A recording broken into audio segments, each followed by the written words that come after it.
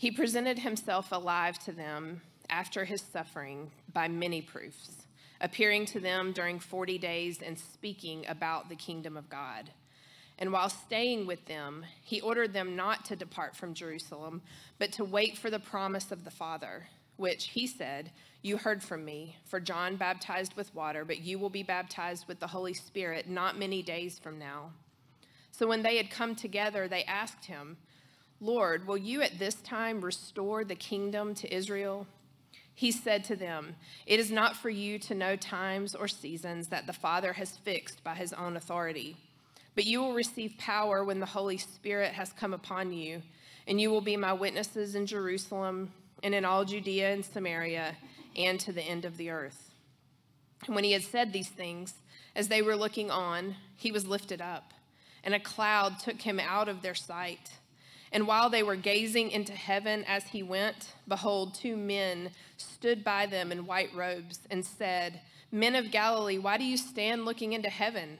This Jesus who was taken up from you into heaven will come in the same way as you saw him go into heaven."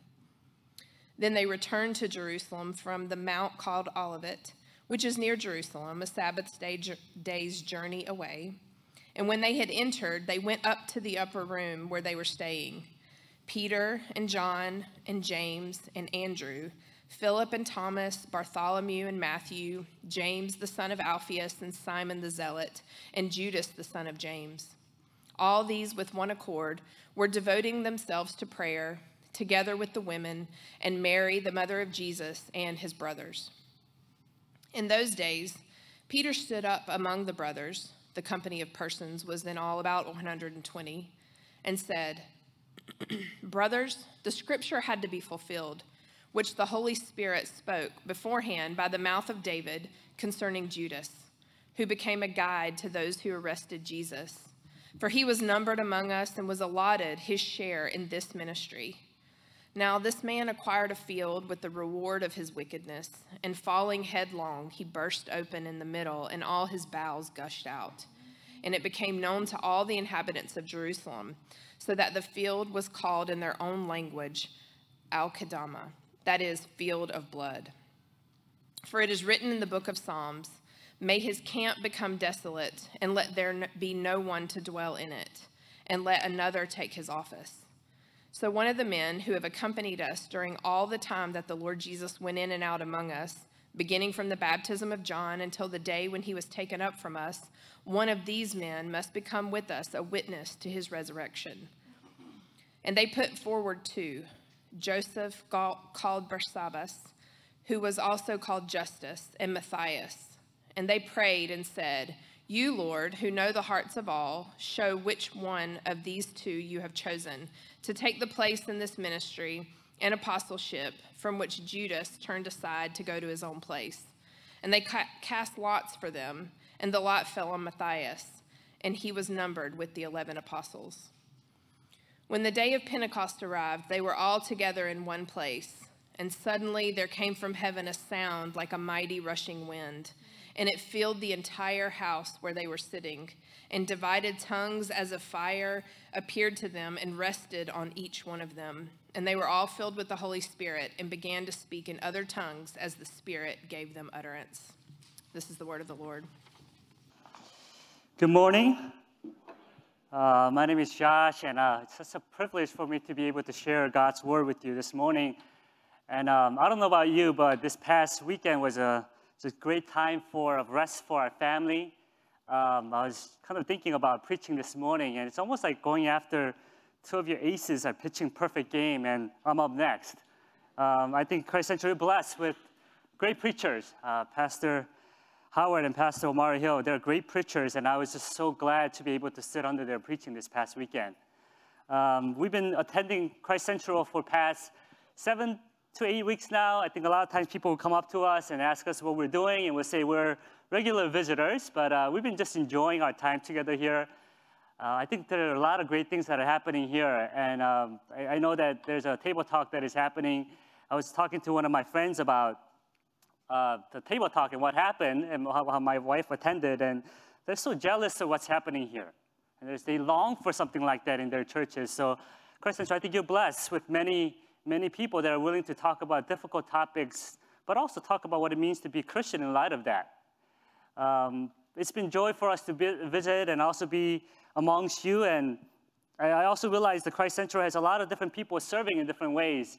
My son loves lights and being connected to different things, meaning the electronics. And one of the things that he loves is the sound booth. That's why we've been sitting by the sound booth. And Mr. Jason has been one of the joy of my son coming to church. We call this church Mr. Jason's church, and we believe that's what it is about. And my son loves it. And just want to say this church is not only about diversity in ethnicity and race, but also about gifts and talents that God brings to serve this church. I think that's what it means to be a church. Amen? To introduce myself a little bit, hopefully there's a picture up here, but I'm married to my wife, Lynn, and we have a very energetic boy, Seth. I don't know if it's up here or not, but hopefully, picture's up here. If it's not, it's fine. You'll get to meet us. Hopefully, we get to meet you as well. And whenever we actually meet people, and hopefully you get to meet my wife as well, they'll meet me, they'll get to know me a little bit, and they'll meet my wife, and they'll do a double take. And they'll look at me, and they'll look at my wife, and they'll say, how is this possible? Like, what have you done in the past to bless you this much? They'll often say, did you trick her into marrying you? Or, like, is she blinded by something? And we'll often say, like, what is going on? She is real, by the way. I'm not faking it. I'm not lying. She is real. I did not trick her into marrying me.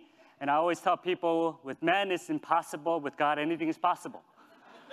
And we're blessed to have a boy, and we're glad that we could join you. And I remember when we first got married, the wedding was one of the most anticipated moments of my life.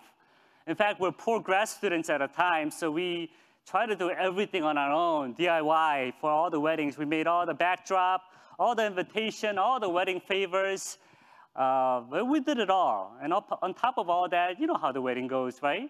All the family drama that happens that week, all the craziness, the last-minute addition to the roster, to the reception that you never really anticipated, the people that you never met before showing up, saying, hey, congratulations, and I don't know who you are, but thank you for coming. It was one hectic week, to say the least. But the anticipation of that wedding day, as the bride walks down the aisle and you realize, thank you, Lord. What have I done to deserve this? But thank you for all that you're doing in my life. And I remember celebrating the joy of the wedding and all the hard work that went into that, all the celebration that went into that. And I remember being so joyful at that moment. But the next day, as I woke up, it was actually Monday morning, and I realized, what's next after this great celebration of a wedding? What happens the day after this wedding? And in fact, we know the marriage begins with the ceremony, but life continues on after the wedding date. And when it comes to walking with the Lord at the celebration of the Easter, that's the same thing with us, isn't it? This past weekend was a season of Easter promise of love of Christ, the sacrifice and the celebration of it all. And what a joy it was to be able to celebrate that. The Easter egg hunts, the songs and praise, the great preaching that we heard. We learned to wait for the Savior to rise again from the dead on the Sunday. He does, and what a celebration that is. But what's for us the day after, on Monday? We love the worship and the promises of God's empowering message for us. But we wake up in the Monday morning and we realize that our circumstances are the same. In fact, we still have work to go to. Just because Christ rose again doesn't mean that you could skip out on work. Well, it would be nice. But no. In fact, our children still wake up 7 o'clock in the morning wanting breakfast, even after a long Sunday. We also realize there are pain.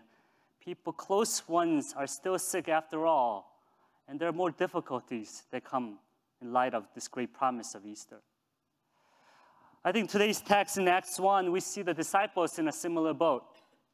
It says in verse 3, Christ presented himself alive to them after his suffering by many proofs, appearing to them during the 40 days and speaking about the kingdom of God. And disciples are getting excited by now, saying, okay, he rose again, let's do something about it, right? So they had come together, and verse 6, they asked them, Lord, will you at this time restore the kingdom of Israel? They're thinking, okay, now let's get to work, right? Let's get to work. You rose again. There's got to be power here. We got to do something about this. And this is what Christ says to them. It is not for you to know the times or seasons that the Father has fixed by his own authority, but you will receive the power when the Holy Spirit has come upon you, and you will be my witnesses in Jerusalem and in all Judea and Samaria and to the ends of the earth. And you're wondering, all right, that's great. Power is good. Now we're going to do something about this. And this is what he says, right? And this is what he does. And when he had said these things, as they were looking on, he was lifted up, and the clouds took him out of their sight. Can you imagine? We're like, Christ rose again. We're like, all right, let's get to work, right? Kingdom of God is here. And he's like, all right, power is coming. I'll see you later. And this is what I love how the Bible is so real, right? In verse 10, it says, and while they were gazing into heaven, wondering what in the world is going on, right? And as they were gazing into heaven, he went, and behold, two men stood by them in the white robes. I don't know if y'all be freaking out by now. Like, what? And they said to him, Man of Galilee, why do you stand looking into heaven? This Jesus who was taken up from you into heaven will come back in the same way as you saw him go into heaven. As Jesus ascends and returns to the Father, it may also be fitting for us to find ourselves in the similar situation as disciples, wondering what's next. How should we live in light of this great Resurrection Sunday? What does it mean for you the day after that Christ rose again? What does it mean for you to live in light of the promise of the Resurrection Sunday? And I think we could look at the disciples, how they react afterwards, to get a glimpse into how you and I ought to live in light of the Resurrection Sunday. First thing that we see the disciples do is they live in obedience to the Word of God. They live in obedience to the Word of God. The missionary to Egypt once told me that 95% of what God wants you to what God wants you to do in your life is in the Scripture already. 95% of what God really wants you to do this day is already in the Bible. The disciples, after Christ ascends to heaven, are gathered in the room, and they look into the Scripture. They open up their Bibles, and guess what they look at? Acts chapter 1, verse 15, it says, in those days, Peter stood up among the brothers. And verse 16, it says, brothers, the Scripture had to be fulfilled, which the Holy Spirit speak beforehand by the mouth of David concerning Judas, who became a guide to those who arrested him. As Peter looked into the Scriptures, and when he did, he began to see what he needed to do next.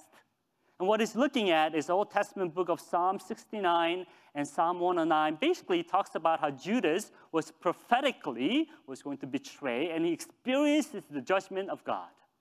And now, this place that Judas occupied must go to someone else. The first thing, listen carefully to this, church. First thing the disciples do as Christ ascends to heaven, as thinking about how to become the witnesses to the rest of the world, is not to come up with this great strategy about building this kingdom. It's not about coming up with the programs, coming up with the flyers to send out.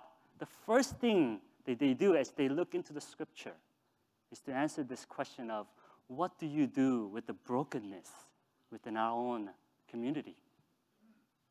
Isn't it? The 12 disciples, they look at themselves, they realize one is missing. In fact, it's broken, right? Because Christ promised the kingdom of heaven will be built on these disciples and testimony of them all, but one is missing. And isn't that amazing? In order to reach the nations, to be a witness to the rest of the world, it's not about building programs, making things nice, but to look into your hearts, to your community with the Word of God, and to restore what's broken first. And that's what the Word of God does, doesn't it? The Word of God shows us that sin is not the way it's supposed to be. The Word of God confronts our brokenness. The Word of God challenges our assumptions. And the Word of God exposes our deepest and darkest sins. And what you need to do the day after the Resurrection Sunday is to go into the Word of God to see the realities of your life and live in light of the truth that Christ has risen again. And that's why it's so important for us to read the Word of God. That's why it's so important for you and I to sit under a teaching of the Word of God. It is so important for us to live according to the Word of God. But what's more important than also listening to the Word of God preached is this. The disciples, once Peter unpacks the truth for them, what they do logically is put it in action. They obeyed the Word of God. Verse 21, it says, "So one of the men who accompanied us during all the time that the Lord Jesus went in and out among them, beginning from the baptism of John until the day when he was taken up from us, one of these men must become with us a witness to his resurrection." And guess what it says in verse 23? "And they put forward two, Joseph the Barsabbas, who was also called Justus, and Matthias. And when they prayed and said, 'You, Lord, who knows the hearts of all, show which one of these two have chosen to take the place in this ministry, apostleship, for which Judas turned aside to go to his own place.' And they cast lots for them, and the lot fell on Matthias, and he was numbered with the 11 apostles." I don't know about you, but if I'm Joseph, I'm thinking, man, I'm not chosen here, right? I'm like, there's two guys here, and it seems like a great position to be. I'm nominated, but after all, I'm not the one, right? What am I supposed to do, leave church and find something else? But nothing like that is said, isn't it? There's no division in the church. There's no disgruntled heart here. The foundation is formed. Everyone comes under the authority of the word, and community is marked by obedience. And I think that's what we need to remember. Not only are we out to look into the Word of God, listen to them, but the question is, do you want to obey it? Or are you obeying the Word of God? In fact, a lot of times I will talk to people and they'll say, "Pastor, I don't know what I'm supposed to do. I don't know what God wants us to do." But that's not true. Most of the time, you know exactly what God wants you to do, right? You know you're not supposed to sin. You know you're supposed to be at church. You know you're supposed to love your neighbors. You know you're not supposed to lust. You know you're not supposed to be prideful. But the question is not, I don't know what I'm supposed to do. The question is, do you want to obey it? Are you willing to obey what God says and to live according to Scripture? In fact, that is the biggest question that we often struggle with. Do I want to obey and surrender my life to the Lord and love God and love other people? Or do I want to live according to the way I want to live? And in fact, that's what we struggle with most of the time. And get this, church, the greatest movement the world has ever seen, the greatest explosion of a church, the greatest growth of a church begins with the simple obedience the day after. And I believe that's what God seeks with us, isn't it? The world celebrates big things, influential things that happens real quickly. But the Bible seeks small, simple obedience daily for a long periods of time. And in fact, that's what's celebrated in the word of the Lord. And God seeks after simple obedience as the church grows into the next phase. And as I was studying this text, the question I also have was this: how is this Peter, right? We heard the sermon last week.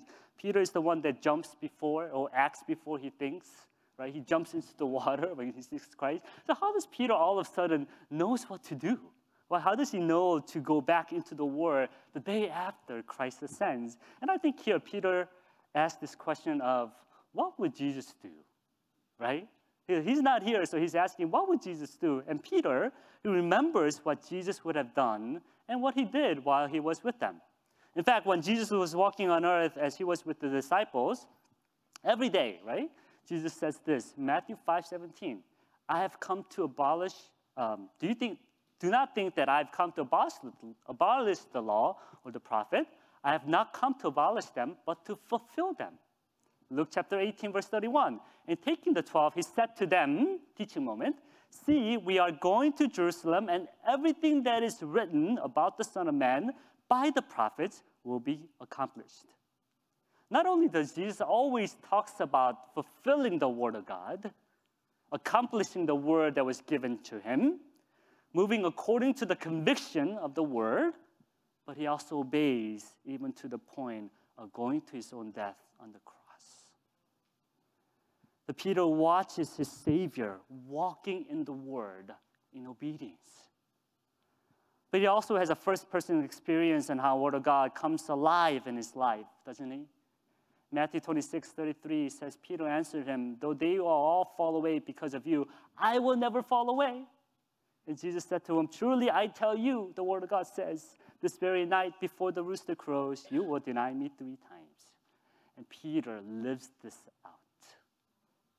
And the experience of seeing God's Word come alive in his life leads to going back to the Word, living it out, and seeing what to do next. In other words, he experienced the power of the Resurrection Sunday coming alive. Now that leads him into living according to the power of the Resurrection Sunday. He's a believer. The Word of God is true. As I share with you, my boy is 4.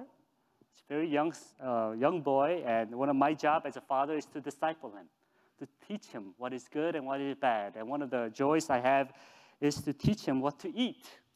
And at 4, they tend to be really picky about eating things. And one of the things I recently introduced, actually more like my wife, was to introduce him to the life of bacon. So we realized that he needs to eat bacon in his life, not only eggs. He loves eggs, scrambled eggs. But my wife and I thought, okay, it is time now to introduce him to bacon. And as a 4-year-old, you tend to be a little hesitant about eating new food. And even if you think about bacon, it's kind of weird, isn't it? It's like crispy, brownish. It doesn't really look that appetizing. So what we had to do was to show him, hey, this is good stuff, right? Not only to show him that this is good stuff, we ate it in front of him and smiled and celebrated. And then we gave it to him and said, try it, son. You will like it. And guess what? It was so hesitant in the beginning. So skeptical. I'm like, I'm your father, trust me, right? So skeptical, but once he ate it, my gosh, the world opened up, right? The places where he never been before, the things that he never realized before, he realized, this is it. And guess what now? Every breakfast, if we have eggs, we have to have bacon. Every time, he must have bacon because he realizes that eggs and bacon go together, and that's what it means to believe in bacon. Isn't it? And I think that's exactly what it is. I know, I got a point here. Church, I think that's what it is. If you really believe in the Word of God, right? If you really experience the power of the Word of God, that means you got to live it out, isn't it? We could celebrate all we want on Sunday. We could celebrate all we want on Easter Sunday and say, I believe in the power of the gospel. But if you really, really believe it, then you got to live it out. Just like my son who believes in the power of bacon. Church, if you're celebrating the Resurrection Sunday, that means we believe in the Monday of living in obedience to God's command in the Word of God. Second thing the disciples do, not only are they living in the Word of God, but they also pray and surrender to the King.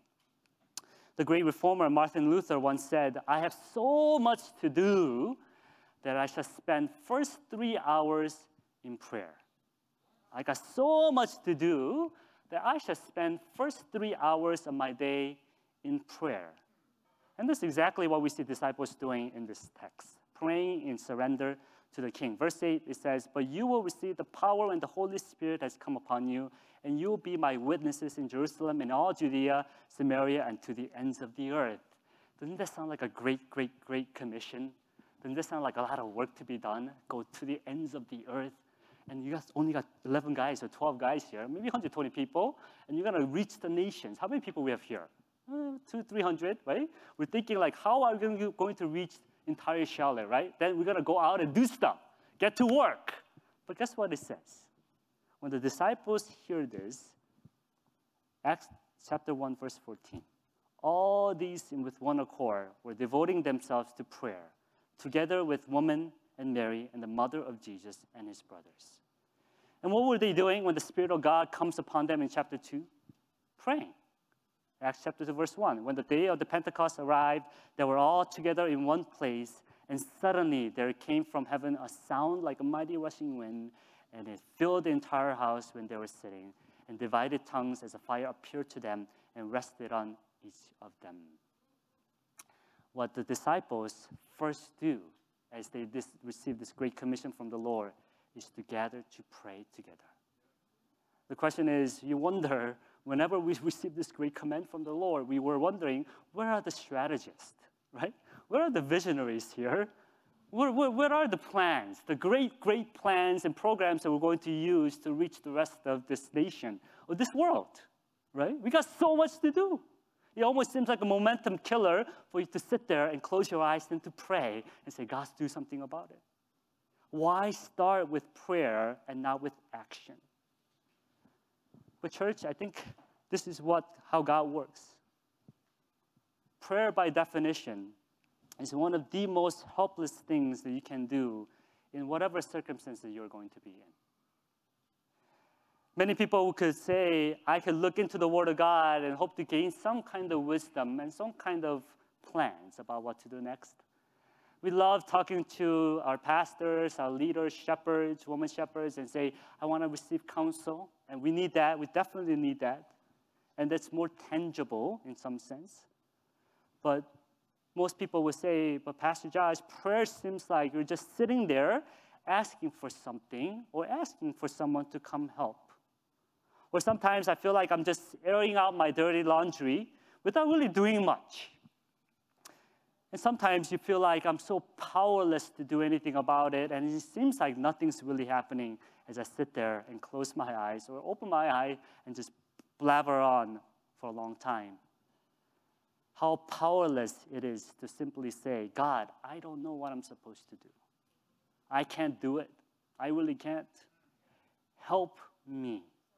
That's what prayer is all about. Paul Miller, in his book, A Praying Life, says prayer is simply a medium through which we experience and connect with God. And you're not only connecting with God by saying, I can't do anything. You're connecting with God by saying, God, you got to do something about this. But if you also believe in the power of a Resurrection Sunday, that means you realize that your prayer that you're lifting up is not merely babbling on. If you believe in the power of Resurrection Sunday, then you believe the prayer that you're praying up is lifted up to the God of heavens who is able to raise his Son from the dead. If you believe in the power of Resurrection Sunday, then you know that your prayers matter. If you believe in the power of Resurrection Sunday, it doesn't matter who you are, how long your prayers are, how eloquent you sound.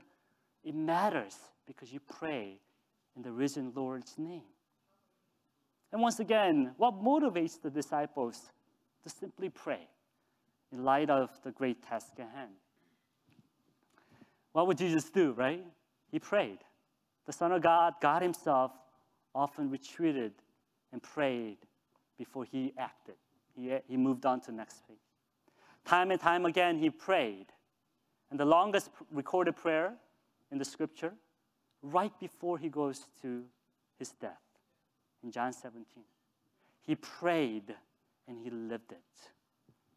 And I like to venture to think the disciples were probably not 100% in accord with the Spirit at all times when we prayed, right? After all, Jesus, the resurrected Savior, just left them. And I'm sure they're all torn, wondering what are they supposed to do next. They struggle with their heartaches, wondering, has God abandoned them? Tim Keller talks about the necessity of prayer when he says he had no choice but to discover prayer life when he realized he's going to go through cancer treatment. When his life was at the most stressful moments, he realized that prayer was discovered in his life and it was most helpless. As if to say, God, I give up. It's your turn to show up now. And that's what it means to pray. One of the biggest hindrances that we have in prayer is we wonder, does it really matter? Does God really hear me when I cry out to the Lord? We've been visiting the church, we've been attending the church, and as I share with you, we sit in the sound booth, but part of being in the sound booth is sitting in the bullpen of the church. I call it the bullpen because most of the families sit back there, and it's almost like you're waiting for your child to come back in, or the light to show up, and you realize you gotta go. It's like a bullpen pitcher, and something's up, you gotta go, be ready to go. So I know a lot of families sitting back there.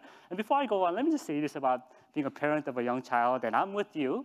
It's not easy, right? Sometimes we come to church, and my wife, and especially when he was young, we will come and we realize we will get like 1% or 5% what the pastor would say. And we wonder, is it worth it for us to wake them up, dress them up, and come here and get 5 minutes of worship and go home? Is it worth it? Absolutely, church. If you can find Christ and community in your chaos of parenting, what model of faith are you showing to your children? If you realize that Christ is so important, that 5% of your attention is so worth your time, what model of faith are you going to give to your children? Parents, I know it's not easy, but every time I hang out with young parents, whenever we have this play dates, it's the most funniest thing, isn't it? We let the kids play on the corner. We say, thank you, please go play, right? And we sit here and we now finally have this adult conversation about life with coffee. And we're like, oh, I could drink. Okay, they're taken care of. And all of a sudden, as you're playing, you hear this loud cry. One kid starts crying. And without fail, not every parent stands up. Do you notice that? When one child cries, nobody stands up. Only the father or the mother of the child stands up. And you're like, how? Like, how do you know this? And as they stand up and they all look at one another and say, hey, I know what he wants. He's hungry or he's pooped, whatever it may be. And they know exactly whose child it is, what he needs. And it all sounds like, eh. And you're like, what is that? They don't even communicate. They don't even call out, but he knows exactly who he is and what they need. In church, if a fallen, struggling parent knows exactly who his own child is and knows exactly what he wants at all times, even without communicating properly, our Heavenly Father knows exactly what you need. Your groanings, inward, heart, He knows it all, isn't it? And that's what Scripture reminds us in Romans 8:26. Likewise, the Spirit helps us in our weakness, for we do not know what to pray for as we ought. But the Spirit Himself intercedes for us with groanings too deep for words. Herein lies power of prayer. In our powerlessness, that's when Jesus stands. In our pain, Jesus reigns. In our brokenness, He speaks. Once again, if you believe in the power of Resurrection Sunday, how desperately will you cling on to praying on Resurrection Monday? Final thing that we see is not only do they live according to the Word, not only do they pray in surrender to the King, but they stand together in a community in the Spirit. Jesus says in Matthew 18:20, for where 2 or 3 are gathered in my name, there am I among them. And that's exactly what we see happening in Acts chapter 2. We see one of the greatest revivals and the greatest transformation the world has ever seen at Pentecost in Acts chapter 2. When the day of Pentecost arrived, they were all together in one place. And suddenly there came from heaven a sound like a mighty rushing wind, and it filled the entire house where they were sitting, and divided tongues as the fire appeared to them, and rested on each one of them. And they were all filled with the Holy Spirit and began to speak in other tongues as the Spirit gave them utterance. The effects of the Pentecost were amazing. We read in Acts that many who received the Spirit were able to speak in multitude of the languages. And Peter stands and preaches a sermon and results in conviction and changes people's hearts of about 3,000. Some theologians would even argue and say Peter's sermon on the day of Pentecost was able to rescue more people, perhaps than the ministry of Christ. How does that happen? How does this great promise of Christ is fulfilled in the life of Peter, in the preaching of Peter and preaching of the disciples? How does this great promise of Easter bear fruit in our daily lives? How does God's promise of hope and deliverance bear fruit in our circumstances? What's the difference between Acts chapter 1 and Acts chapter 2? The presence of the Spirit of God. When the Spirit arrives and rests on the disciples are given what is needed for them to fulfill their calling. To preach Christ to the ends of the earth, the tongue, the language, the power is given to the disciples. And when the Spirit of God arrives at this moment, Peter's mere words turn into power of testimony powerful testimony of God's kingdom. And the question is, how do you and I get filled with the Spirit of God the day after Resurrection Sunday? How do we experience the filling of the Spirit of God? Now, I'm not going to talk about the different ways the Spirit works to fill or be filled, the full of the Spirit and all that in the Scripture. And the Spirit of the Pentecost is a special moment and a one-time event that happens. But I think generally to be filled with the Spirit is also to say that you have the Spirit of God living in you, the joy of Christ living in you. And you experience the grace of God in your life, and that's why you're filled with the presence and the Spirit of God. And how do you get to live like that? Chapter 2 comes before chapter 1. You're like, I know, Pastor. What is that, right? Chapter 2, meaning chapter 2, the experience of this amazing power of the Spirit comes upon chapter 1. As disciples gather together in the Word of God, as they're filled with the Word of God in obedience, as they pray and surrender to the King, and as they're together in one community, the Spirit of God comes and rests upon them. Because these two means or ways that God is going to pour out His grace upon God's people, along with the sacraments, is the Word and the prayer. And we experience and we encounter the living God through the Word as we obey and live it, and as we experience and encounter the living God through prayer in our surrender heart. It doesn't mean that we're all going to be like Peter, or you'll be experiencing the exact same power of the Pentecost. It's a historical moment, as I said. But as we pray and as we meditate in God's Word, the promise that He will equip, empower you to do what God is calling you to do in your daily life. If you believe in the power of Resurrection Sunday, then you believe in the power of the Word and prayer and His presence with you to live according to His ways. Furthermore, notice when the Spirit of the Lord comes, when the believers are standing together in a community, as they gathered together, as they studied, as they meditated, as they applied the Word in their community in obedience, the Spirit of God dwells upon this community. That means when the church gathers in prayer and surrender to the King, in humble submission, acknowledging their weakness, as the church gathers in listening to the Word, in humble obedience to the command of the Word, it matters. That means, church, today matter. That means it's absolutely necessary that you be here. That means you showing up on Sunday, it's not just merely showing up to get what Pastor Howard is going to say on Sunday. It's not merely to come and get entertained by the music band.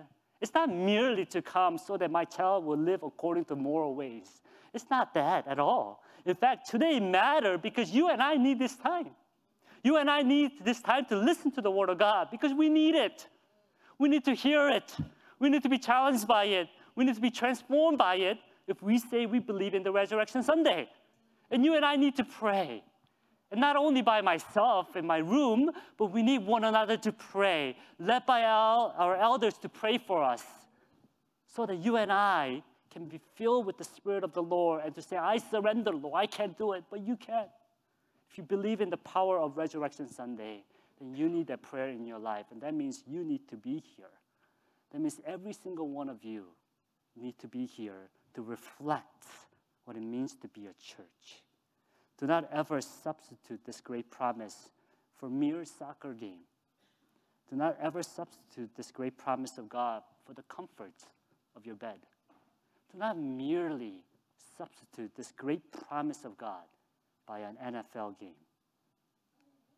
Church, God's way of doing church, God's way of building God's kingdom, God's way of proclaiming His name to the ends of the earth is going to be used through the church.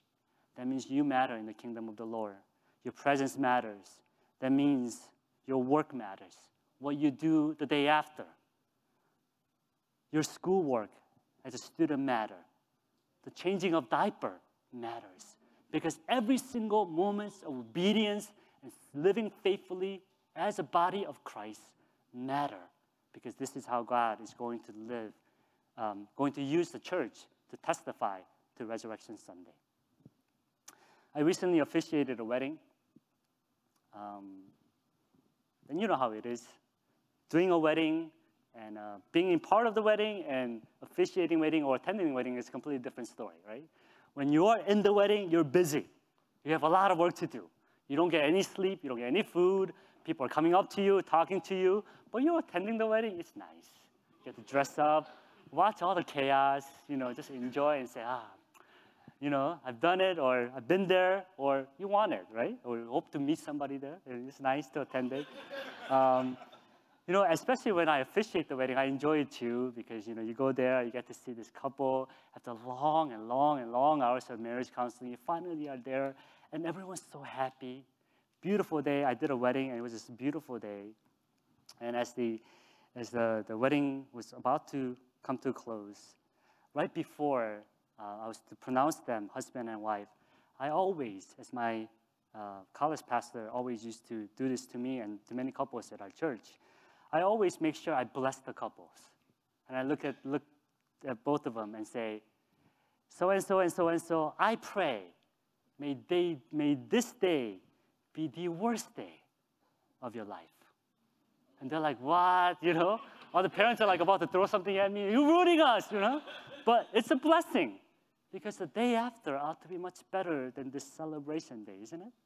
The day after that should be a lot better than this celebration day. In fact, if the celebration itself is the best highlight of your day, then your marriage stinks, right? It should get better and better and better every single day after the great big celebration. Church, that's what Christ tells us. In Revelation 19:6, the greater wedding is to come. Hallelujah, for the Lord our God, the Almighty reigns. Let us rejoice and exalt and give him glory, for the marriage of the Lamb has come, for his bride has made herself ready. It was granted to her to clothe herself with fine linen and bright and purple. And the fine linen is the righteous deeds of the saints. And the angel said to me, write this, blessed are those who are invited to the marriage supper of the Lamb. And he said to me, these are the true word of God. The celebration, the greatest celebration, is yet to come. Our God who ascended, our Savior who ascended, is coming back. And to live in light of Resurrection Sunday is to live in anticipation of coming King. In humble obedience to the word, in absolute surrender in your prayer, but standing together as a body of God, as a church, a testimony to the world. That's what it means to live in the light of the promise of Resurrection Sunday. Let's pray.